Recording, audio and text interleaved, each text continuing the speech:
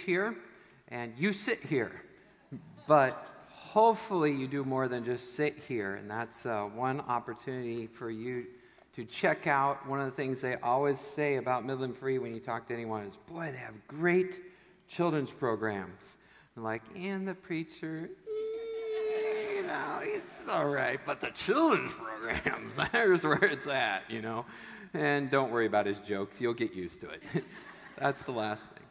Welcome here. We're going through the book of 1 Samuel this summer, and what that means is I believe in the Bible. I hope you believe in the Bible, and it's God's word and a big deal. So we follow it, and we believe it, and we try to live it. This sermon series in particular covers the life of David. If you saw that graphic in there, even if you've never been to church before, you've probably heard about some guy named David and his friend, or not so friendly, giant Goliath. And what's interesting about that story is everyone thinks about David, and they go, oh, David and Goliath, I know that story, right? Little guy kills a big guy. Isn't that cool? You and your life, me and my life, woohoo, here we go. But the reality is, in a lot of ways, as I pursue this narrative or this storyline, it's a very small piece of David's life. And it's a small section of this story. It's really not the focus. In fact, it's just the warm-up. This is like the bullpen on the sideline, the thing that starts to show people that this guy might be something special or a little bit different, but it's not the emphasis. If the whole story was, here's a story of a hero, woohoo, let's look at him, no big deal. But in reality, what this thing is actually, here's a story that points to a greater hero. Woohoo, look at him. Here is a big deal. Entirely different. When you think David, please don't think David and Goliath. Think Jesus, the Messiah, the anointed one, the coming king.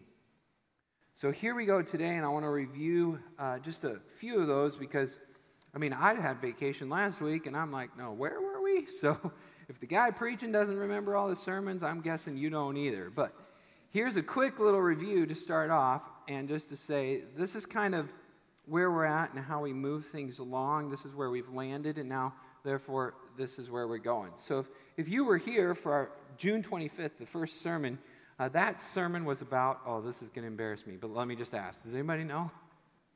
Does anybody know what the first sermon, we talked about David's anointing? Exactly right. I can do charades all day. We'll see.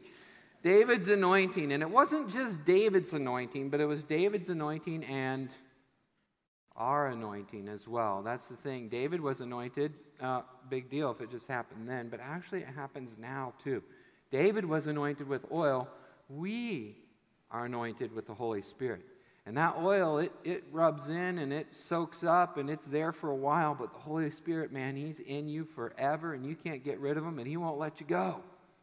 It's so much better.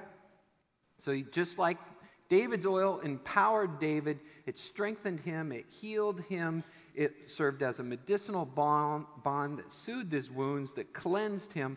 So too your anointing, your Holy Spirit, that soaks into you like oil, heals, soothes, invigorates, and empowers you for service. So just like David was anointed, you're anointed. There's one sermon. Why couldn't you do it that short that Sunday? I don't know. Everything's better in hindsight, let me tell you. It just works that way. So there's one. The next one was the Battle of the Gods. Now, what is that one actually traditionally known as? David and Goliath, exactly right. Because we said it's not David and Goliath, really. It's Yahweh versus Dagon. That's exactly right. Good job. Yahweh versus Dagon, the Philistine god. It's really showing you, even though there's physical parameters, David's like this, Goliath's like this. God is actually, everybody do it now, ready? God is like this. There you go. God is much bigger. You just raised your hands in church. What do you know? Look at that. Gotcha. All right. All right. So the battle of the gods shows us that Yahweh always wins, and therefore if you are on Yahweh's team, you win. So you can be like that little kid jumping up and down on the sideline going, yeah, we're going to kill him. We're going to crush him. We got Yahweh on our team because I'm like this, but Goliath's like this, but God is like this. So we're going to win. There's number 2, Battle of the Gods. Number 3 was, I would rename it now. I always come up with better names like 2 or 3 weeks before. The publication people don't like me for this, but I'm like, now I got it. I would call it Confidence in Providence. And really what we saw in that sermon was just that the Lord God was something David. The Lord God was what? With David, yeah. And then when he's with him, David wins. And so David could trust God, and everyone around him saw, hey, there's something different about this guy. Every time I throw a spear at him at point blank range, the spear goes like this and all of a sudden goes like this. And I can't pin him to the wall no matter how hard I try. Literally, I can't pin him to the wall. And everyone begins to realize that God is with David, and therefore David has success in all that he does. So we got the anointing, the battle of the gods, confidence in providence, and then this fugitive series starts out where even though he's been anointed, even though he's promised the throne, even though God is with him, even though he's killing giants, he's still suffering, struggling, and on the run. Just because God comes to you and anoints you doesn't mean your life is easy and the red carpet rolls out and everything goes great from then on out. Woohoo, now we're in. I'm plugged in perfectly. I am the perfect piece that fits in this cog, and all of a sudden the wheels are just humdinging. No.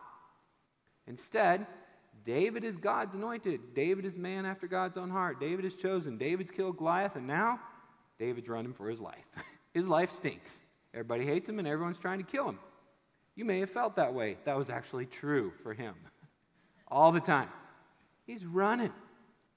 And we see this play out in a couple of different sermons. I did one, then Pastor David did the other. And the first one, we talked about David ran, and he ran to 2 different people, and it showed that David could run to a what? Does anyone remember? David ran to his name was Samuel. What was his office? Prophet. And then he ran to another guy, which was a priest, and David was the king, and therefore David, when he ran to his prophet, priest, and as a king. And when we run, where do we run? To our prophet, priest, and king, i.e., everybody? Jesus. There we go. So that's the way this thing is moving. Last week, Pastor David shows us that when David is trusting in God's justice and timing, he doesn't take matters into his own hand, but he allows God to do his work, and therefore God does it better than we do. So now we're picking up on that after a few attempts on David's life. He's still on the run. I think your bulletin might say Fugitive Part 3.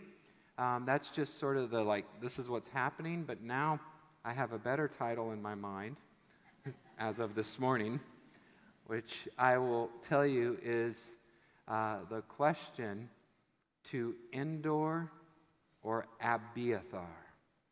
That's what I would call it today. So you can just write that down. It's not in your bulletin. I'll explain it in a minute. But if I would retitle this, I would call it to Endor or to Abiathar.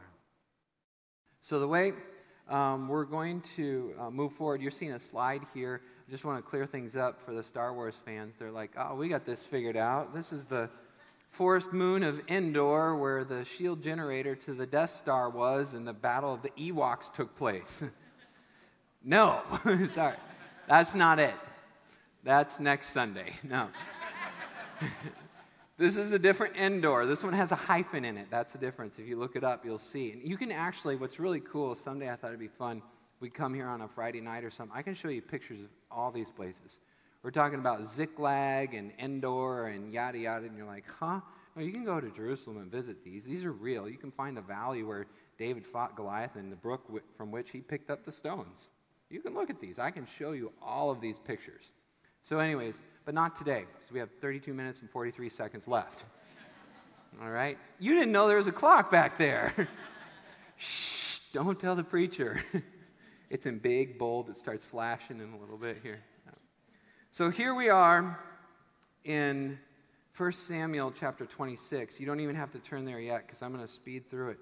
But what's happening is the first one, this is David in a cave. Pastor David talked about this. He's running for his life. Saul comes in. He doesn't kill Saul. That was cool. And we would call this one sort of the spear and this is the rod robe in the cave. So at this point, he cuts off the robe. At another point, he sneaks into camp and steals the spear that's right next to Saul's head and the drinking bucket of water as well. So he got the spear and the bucket, or the robe in the cave. And now, chapter 27, David's on the run, and there's a lot of stuff that's going on that doesn't look so good. You know, Samuel, the prophet he fled to originally, is dead. He died of old age, so that friend's gone. The priest that he hung out with at Nob, Saul learned about that, and he went and killed them. So basically, everybody around David is dying, and Saul's doing it on purpose. If he could just catch up with David, he'd kill him too, but he can't, so he might as well kill anyone who talks to him. This is not a good spot. This is a very dark scene. How guilty David must have felt. Hey, I stopped here and got food, and then all of a sudden Saul came and killed the people who gave me food. Ugh. Yeah, he has to believe and trust in God's sovereignty and God's power, that he really is the anointed one, and God will accomplish what he does. And he doesn't turn around and go back and try to kill Saul, even though Saul killed 85 priests and their wives and their children just because they gave David a little extra bread. He isn't hunted. He is in a bad spot. He is running for his life. Things are getting very, very dark. And so what I'll do in the next few moments, this is the structure of today's sermon. We will sort of paint that. I did the review and recap, so you already got that. Then we'll paint that dark scene and show you just how dark it was in a PG version. And then we'll show you today's chapter, which will be 1 Samuel 30, which is the rescue. And then from that, I'll focus in on this theme. I'll say that the theme for today is basically that we trust God, or in other words, trust when trouble comes. This is kind of the story of David's life, and I'll show you a verse that says that. Trouble comes, guaranteed. Doesn't matter who you are. You're Jesus himself. Trouble comes. Trouble comes, so what do? Trust God. Well, what does it mean trust, Pastor? Because trust, that's like, woohoo, nice. Trust. What do you mean trust? Trouble will come, so trust God. What do you trust? You trust that God is steering the ship regardless of the route. You need to trust that God is steering the ship regardless of the route. So yeah, you can mess things up, but God is still going to send the storm that's going to blow you back on course. And you can try to turn to the left, and if he wants you to go to the right, all of a sudden the winds are going to go whoop, and you can't go left anymore. Trust that God is steering the ship regardless of the course, and then there are two things in that that's really significant. You'll see David doing that today. Number one, you believe that God will punish the wicked. That's what it means for God to steer the ship, that justice will come. That God will do the right thing. He will punish the wicked. He will vindicate the righteous. That's a promise and a guarantee based on God's unlimited knowledge, unlimited power, and unlimited control. He will enforce justice. It doesn't matter what happened, who saw it, if they get away, or anything else, it will happen. God will punish the wicked, and he will reward the righteous. That's going to happen. So these three things are really what you want to focus in on today. And I think you'll see them as we follow this, or chart our course. That was one of my jokes. Chart, steer, ship. All right, good. All right, wake up. Good morning. 1 Samuel chapter 28. Here's the dark scene that I want to bring you into so you can see what David's life is like. Here's the foil, or the other character by which you get a better view of David, to look at the opposite dark, deadly contrast of the good and the light. So here's Saul, and what happens is, as David's life is going up, Saul's life is going down. So they're intersecting like that, or something like that. Saul's going down, David's going up, and they just cross paths like that. This is how Saul is going down. It says this in 1 Samuel 28. In those days, the Philistines, it's the traditional enemy of the Israelites, gathered their forces for war to fight against Israel. Now Samuel had died, and all of Israel had mourned for him and buried him in Ramah, his own city. And Saul put the mediums and necromancers out of the lands, the sorcerers, the witches, all those bad things. Philistines assembled and came and encamped at Shunem, and Saul gathered all Israel, and they camped at Gilboa. You can look that up on the internet. When Saul saw the army of the Philistines, as he always was, he was afraid. His heart greatly trembled. This is Saul.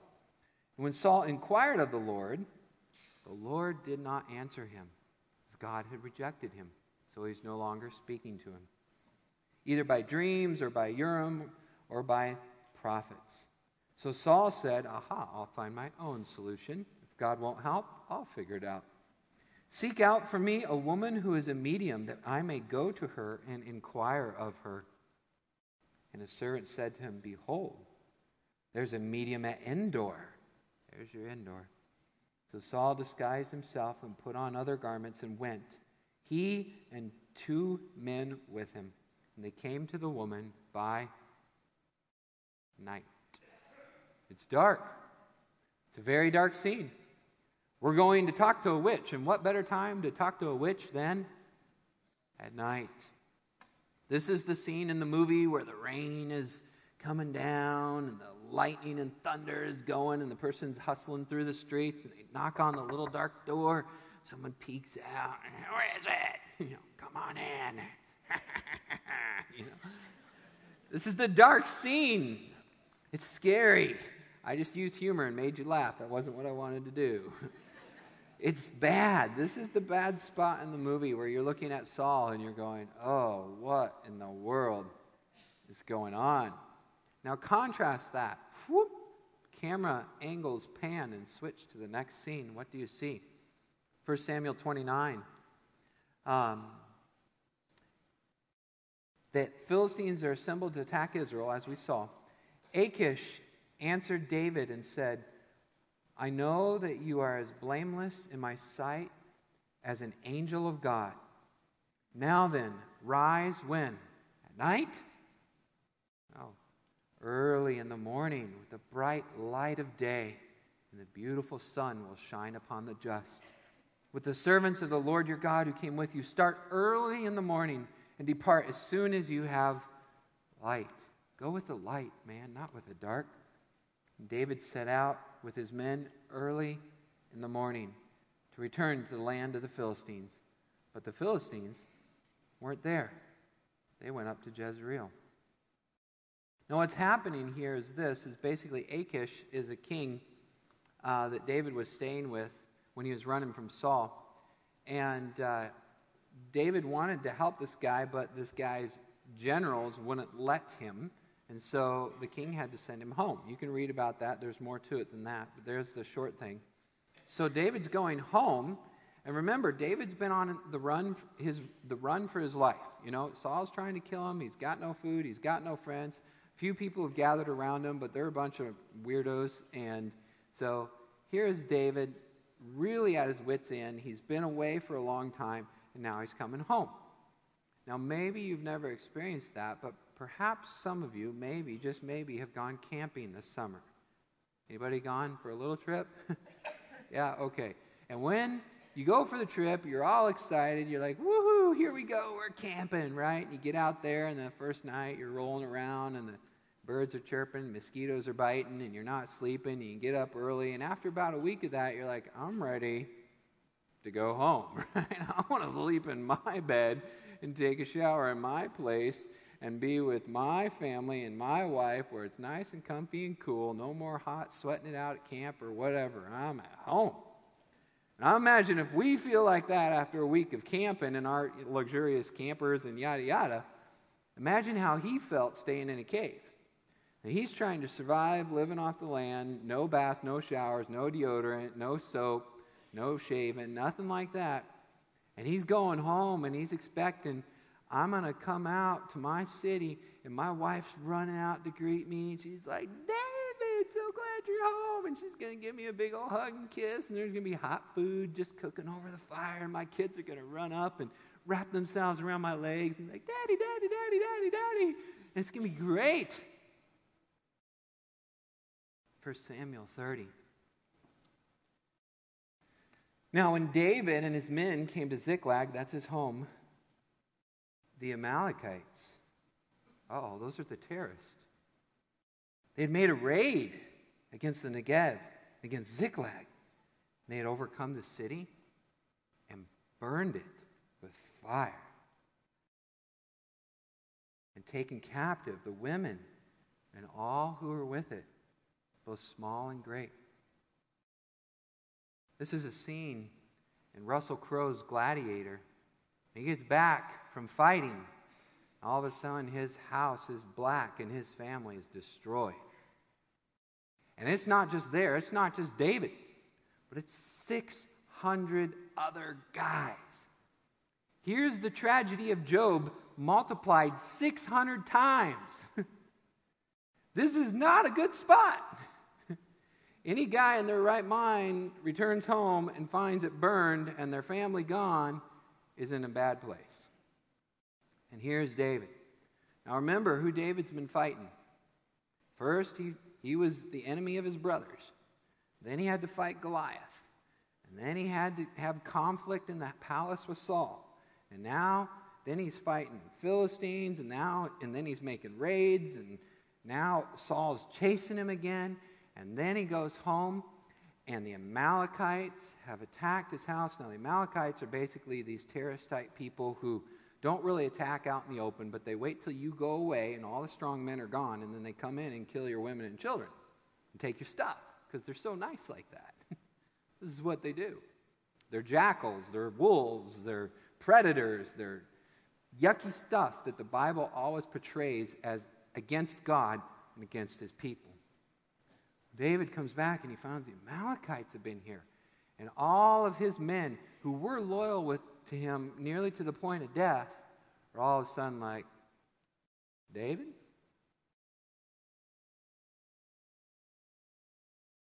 Whose fault is this? You told us to go get these guys and leave your wives at home.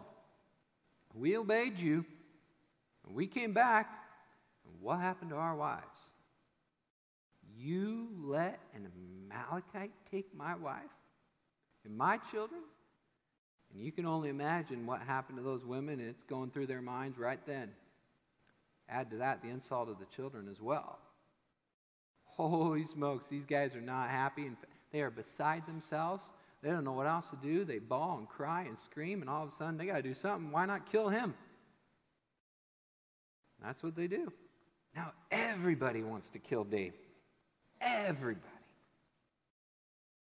Verse 3 says, and when David and his men came to the city, they found it burned, and their wives and sons and daughters were taken captive, and David and the people who were with him raised their voices and wept till they had no more strength.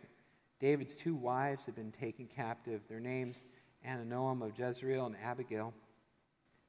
And David, verse 6, was greatly distressed. Well, yeah.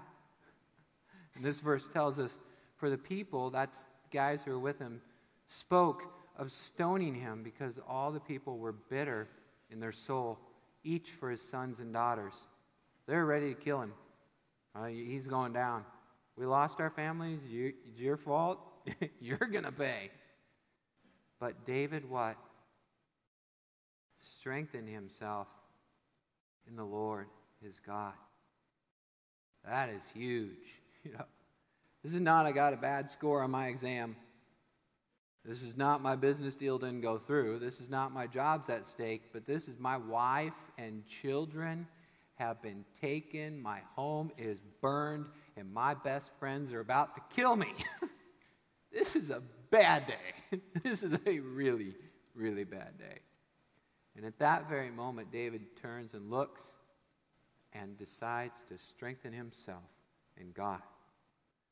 This is the huge contrast between David and Saul. Really, as I look at that verse, I can't help but think that's the story of his life. Read the Psalms. And this guy's in trouble all the time. One moment it's a giant, next it's the king, next it's his son. Who doesn't want to kill him? But at every point, David is not looking to himself or somebody else, but instead he's looking to God. That's what makes him a man after God's own heart. So here is David looking to God. Lion, bear, Goliath, Saul, Philistines, Amalekites, his own men. Where does David turn? To Endor? No, not to the witch. Verse 7. David said to Abiathar, the priest, bring me the ephod. So Abiathar brought the ephod to David, and David inquired of the Lord, shall I pursue this band? Lord, what's your will? Would most guys ask that question? Should I go after them? No, I'm going. David's asking, shall I pursue them? Shall I overtake him? And the Lord answered them, pursue. And the Lord gave him even more than that. He said, for you will surely overtake and rescue. David, the Messiah, becomes the rescuer of the captives. This is bigger than David and Goliath. So David set out with 600 men who were with him, and they came to the brook of Besor, which I can show you that picture too, who were with the guys who were stayed behind. And David pursued, he and his 400 men. 200 stayed behind, for they were too exhausted. You know, they've been going. They're done. So what is happening here in this situation? Well, I think those three things I said earlier come back pretty strongly. For me, the fact that David first goes to the priest shows me that his initial inclination in the most difficult moment of his entire life is to turn to God. He's turned to God so many times up until now. This is his default. You know, you don't just get here if you don't practice. This tells me that David's been having devotions or having quiet times or walking with God his entire life, because this habit is built in. This is how he operates. It's fundamental. So when he's hungry, he's tired, he's hurting, he doesn't default to sin or anything else. He defaults to God, because this is his regular practice. How do you think that applies to you? You run into a hard time and you haven't been having your devotions, where are you going to turn? Probably to your default. But if you're in the Word on a regular basis, you're pursuing God and seeking after his heart, and something bad happens, what do you think you'll do? You'll go to your default. David defaults to God, and it shows that he truly believes that God is steering the ship. Said in another way, I think this is a brilliant quote, so I just want to read it to you. I'll flash it up there on the board. You can write it down if you like that, or you can also download these from the internet as well. It says this: the pain, anguish, and suffering that we so deeply despise and desperately long to resist prove that in the long run, the benevolent tempest that powers us toward the ultimate safety and tranquility of the heavenly harbor. David is really actually believing at this point that God is working all things together for good. He actually believes that. Because if you didn't, I mean, what would you do? You'd say, okay, guys, kill me. I'm done. I mean, I am done. I've tried, I've prayed, I've done this Jesus thing, but it is not working. My home is burnt, my kids are gone, my life stinks. I quit. And I imagine there's a lot of guys in this room that have probably felt that way before. Ladies as well. David's hitting that low point, and his default is to turn to God. He really actually believes that God is steering the ship. In other words, what I'm saying to you, listen carefully, is that God is at work in all the twists and turns, ups, downs, highs, and lows of your everyday life. Not just the big picture, not just the big moments or the big people or the stuff way out there, but in each and every one of you. in the details of your lives, your surgeries, your jobs, your experiences, your lunch, your kids, your work, everything. God is there. God is at work. God steers the ship, number one. Number two, God will punish the wicked. You know, it's one thing if God's just steering us along and all these people just get away with it, and God says, well, go over here and don't worry about it. I'm sorry about that. I didn't mean for that to happen, but can you just forget about it? No. God's going to take care of it. He will punish the wicked. He will. God will avenge your wrongs. People have done you wrong. God will take care of that. If you trust him to do it, he'll do it. David believes that, and you see that fully in 1 Samuel 26. He says, surely the Lord will. What? What's going to happen to Saul? Well, either God will strike him down, God could kill him today. God does that. You see that happen to people in the Bible. They fall over dead or they get eaten by worms or whatever. Ground swallows them. It happens. God could kill him right now if he wants to. He doesn't need me to throw anything at him. He can kill him.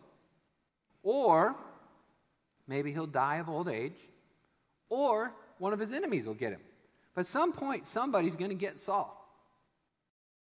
Now, I'm good with number one, and I'm good with number three, but number two is where it gets hard, right?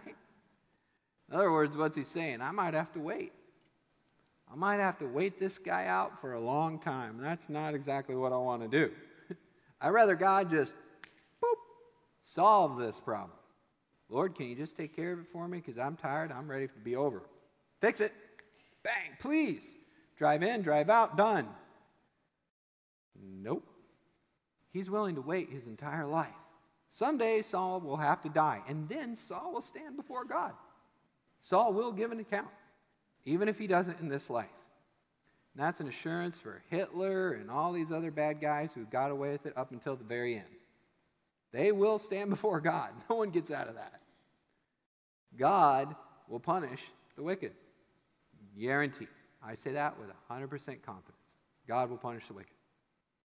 But not only that, but there's encouragement that God will also reward the righteous. David believes that too. 1 Samuel 26 in the New Living Translation, here's what it says. After he had this one attempt to kill Saul, he says, hey, Saul, I don't even want to steal stuff from you. This could be a nice trophy in my office, but here you go. Here's your spear. Let one of your young men come over and get it. The Lord gives his own reward for doing good and for being loyal. I refuse to kill you, even when the Lord gave you over to me. David really believes that God will reward the righteous. So David can look at these tragedies, and he doesn't have to say something stupid. He doesn't have to say, well, maybe my house got burnt down because I'm going to get a bigger house.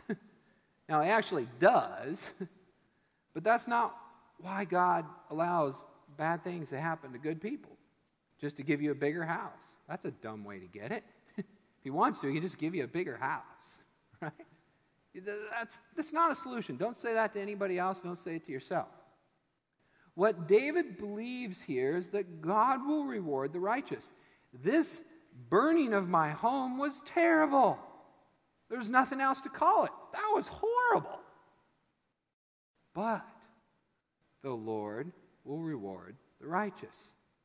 Don't overlook the evil. He can look it straight in the face and say, this is truly awful. This disease stinks. This experience is from the pit of hell. That person's lying. Whatever. It's true. Saul is trying to kill me. This is not what I signed up for. But here it is. And even though it's like this, I know God will reward the righteous. So all I have to do in this situation is just be faithful and believe in him, and God will take care of it. When you really believe that, when you believe that God is steering the ship, when you believe that he'll kill the enemy and reward you, you're in a good spot. If you don't believe that, then you're like Saul, and you're like, uh-oh, man, I'm in trouble. I better do something because no one's here to help me. So what can I do? I know, I'll go manipulate the evil spirits and see if I can get a witch, or maybe I'll go over here and try this. And when you're panicking and when you're anxious, you're this close to making some really bad decisions. And for Saul, it cost him his life. What will it cost you? Young lady, you want to be accepted, and you're looking at this guy, and you think he's the ticket? Be careful. You don't know what that's going to cost. Stop. Trust in the Lord. He will punish the wicked and vindicate the righteous. You don't know what it'll cost, so don't make a decision in and of yourself. Trust in God. Saul, David, dark, light. So what happens? Well, the story moves on. And Saul is really in the dark, and his life goes down, and he is killed, and his son's with him. But David, on the other hand, 1 Samuel 18 says, the Lord was with him, and he continued to succeed in everything he did. David shows us what being a Christian leader is really like. How do you face tragedy? How do you face difficulty? How do you move forward? Here's how David did it. These are lessons from his life, lessons in leadership. All of David's life are basically decisive. They're action-oriented because of his belief in God. He's not, sitting on his hands and knees saying, well, I have faith. He's also aggressively pursuing God. And so it's kind of a strange combination between divine sovereignty and human faith. Faith is what James says, something that works itself out, but God leads. So you ask God, which direction am I going to go? Should I pursue this, Lord? Should I pursue the Amalekites? Lord says, yes, you go after them. And don't ask any questions. And that's what David does. He's decisive, he's confident, he's gracious, he's resolute. His steps are bold. He does it without hesitation because he readily accepts the divine word of assurance, the word of God. So in times of great crisis, David seeks God's word. Having found it, he never looks back. This text portrays David then as the great leader whose strength arises not from his own greatness, but instead from this deep reservoir of personal faith and conviction. That's what you need. A deep reservoir of personal faith and conviction that Yahweh will win your victories for you. This is the story of David's life. David was greatly distressed, but 1 Samuel 36 says he strengthened himself in the Lord. That's David. Fast forwarding then, this is what happens. He pursues the Amalekites, 1 Samuel chapter 30. I'm going to speed through this just for time. Verse 18 says, after he struck them down, he recovered all that the Amalekites had taken, verse 18. And David rescued his 2 wives. And look at this. Nothing was missing. Not a single thing, whether great or small, sons or daughters, or spoil or anything. Every single little diamond, every single penny, every single horse, cart, buggy, blanket, whatever, David brought back everything. And not only that, but here's the really super duper cool part that connects him directly to the Messiah. David also captured all the flocks and herds of everything the Amalekites had. And the people drove the livestock before him, and they sang out and said, this is David's spoil. Not only is he the rescuer, but he's the conquering champion and king who gets everything back that was lost and provides additional benefits along with it. When David came to Ziklag, he sent part of the spoil to his friends, the elders of Judah, saying, hey guys, here's a present. I'm rich. Let me give you these gifts. From the spoil of the enemies of who? My enemies? It's the Lord's. I'm following after God.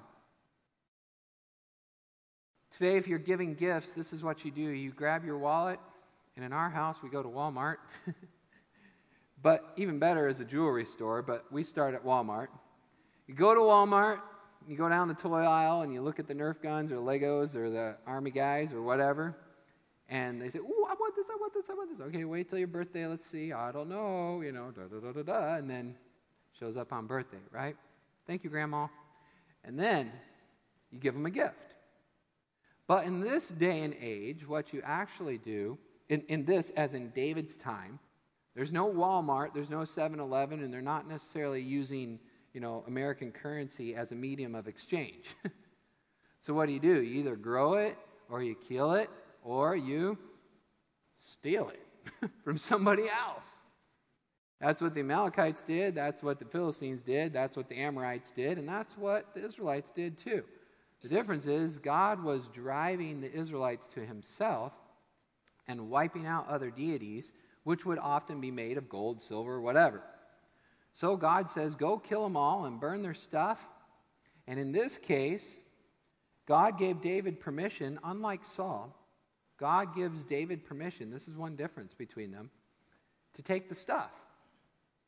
And so David goes, he destroys them, and comes back with all their stuff. Now he's got all kinds of booty and plunder to hand out to his buddies and make friends with anyone he wants.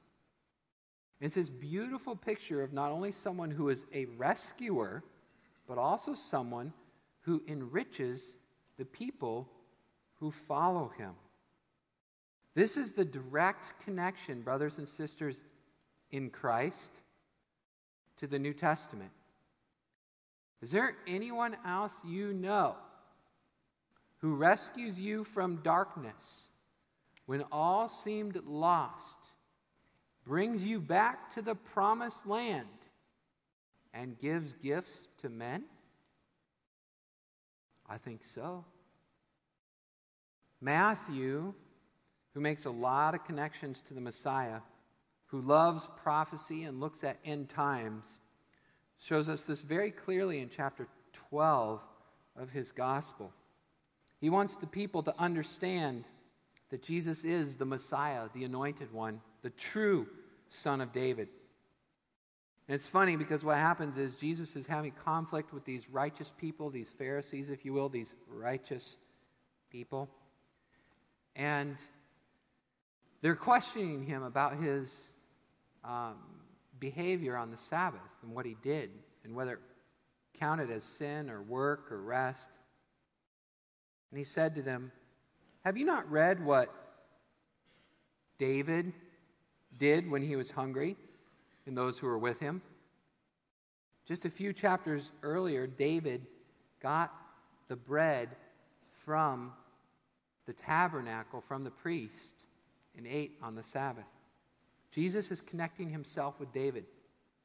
Then there's a man with a withered hand, and Jesus heals him. And then there's a demon-possessed person. And this is what it says. When the demon-possessed person comes forward, a man who is blind and mute was brought to him.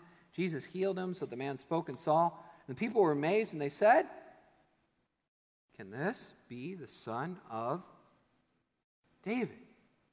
Well, the withered hand is fixed. The deaf hear, the mute speak. He claims to be able to do what David did. What else did David do? Well, he killed Goliath, but we're not really after that. We want the rescue part, right?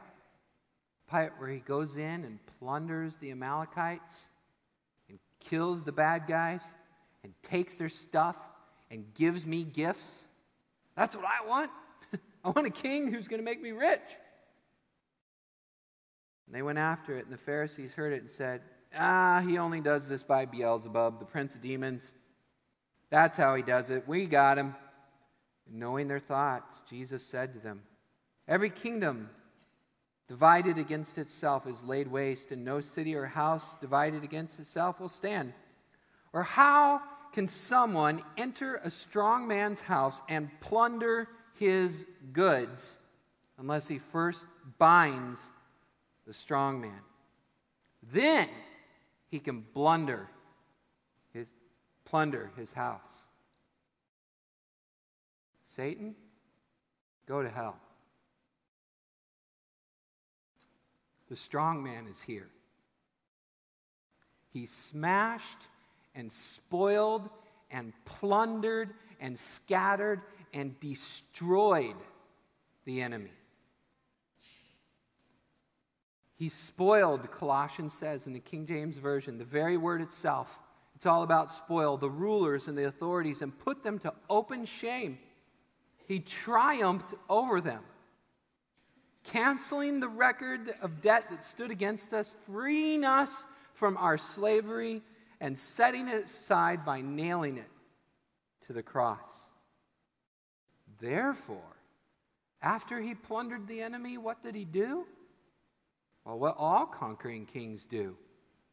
Therefore, Ephesians says, when he ascended as the conquering hero, he led hosts, his booty and plunder and captives, and gave gifts to men.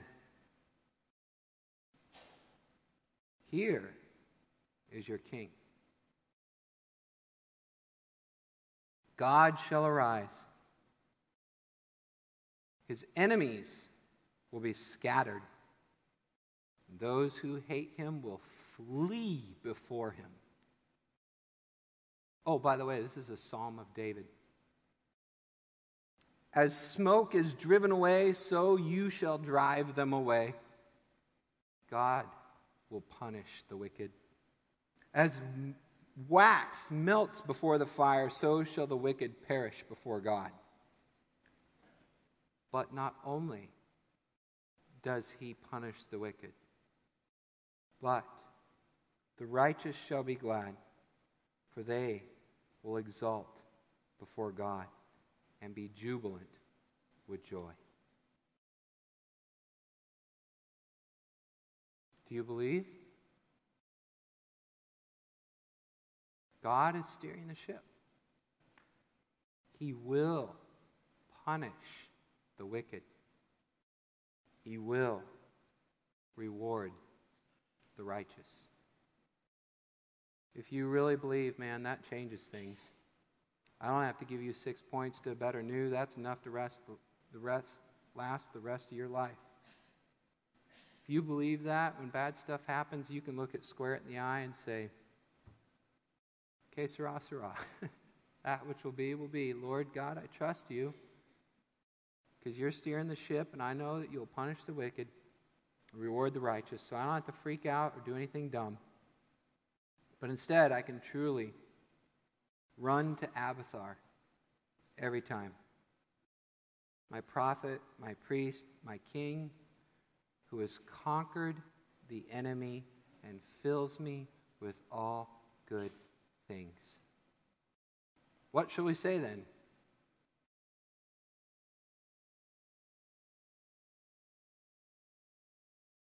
If God is for us, who can be against us?